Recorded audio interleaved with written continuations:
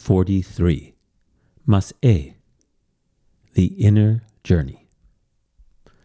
Ele mas'eh v'nei Yisrael asher yatz'u me'eretz Mitzrayim. These are the journeys of the children of Israel after leaving the land of Egypt. Numbers chapter 33, verse 1. As we reach the end of the book of Bamidbar, the children of Israel have arrived at the banks of the river Jordan. The promised land is just on the other side. Sefer Dvarim, known in English as the Book of Deuteronomy, will complete the 5 books of Moses. But there is no further journeying beyond the banks of the Jordan in that final book. The epic journey that began with the book of Exodus has reached its destination.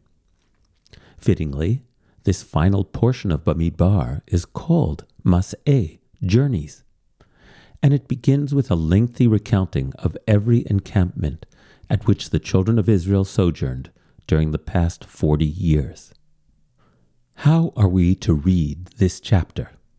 As a list, it is pretty tedious. We stopped here and here and here. But as I have endeavored to make clear throughout these commentaries, the Torah is not a road atlas. It is rather a map of our inner journey. It is the journey of the soul, as the Haggadah tells us, from slavery to freedom, from anguish to joy, from darkness to light, from degradation to dignity. Looking at the names of the Israelite encampments in that light, one becomes aware that the place names themselves are heavy with symbolism. Are they real places or states of being? The very first destination sets the tone for this symbolic journey.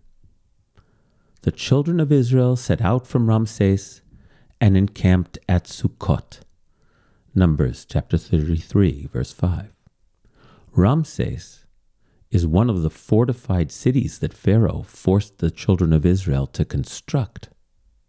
Sukkot means temporary shelters.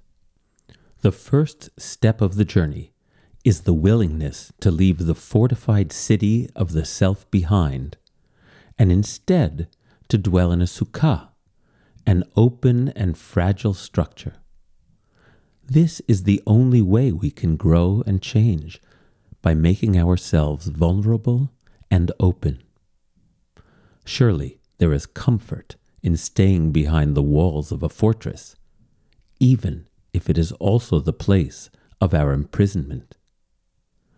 But for those of us who sense that there is a calling greater than static safety, we must, despite our fears, risk opening ourselves to the unknown. We can only serve Yod He Vav He, life unfolding, if we give up our defenses.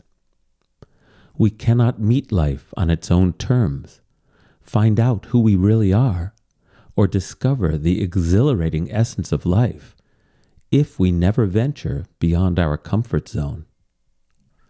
Perhaps this is rule number 1 of the spiritual journey. And it's not easy. Why do you think the children of Israel constantly cry that they want to return to Egypt? Opening to life offers no guarantee of safety.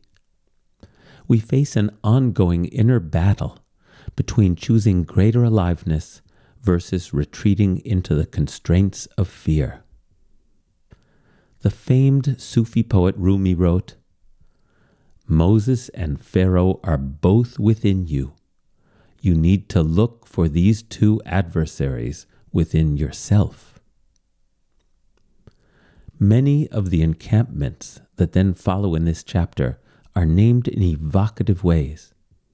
For example, the children of Israel journey on from Sukkot to Pi Hachirot, which can mean the opening to freedom.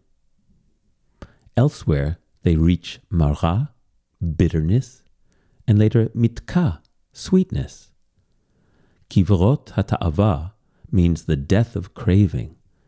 Charada is trembling, and refidim is interpreted as weakness. What stories might we weave about our sojourns in each of these places, and the hard lessons learned at each stop along the way? These are the journeys of the children of Israel. We are the children of Israel, and so these are also our journeys, from constriction to expansiveness, and from fear to faith. Let's keep walking.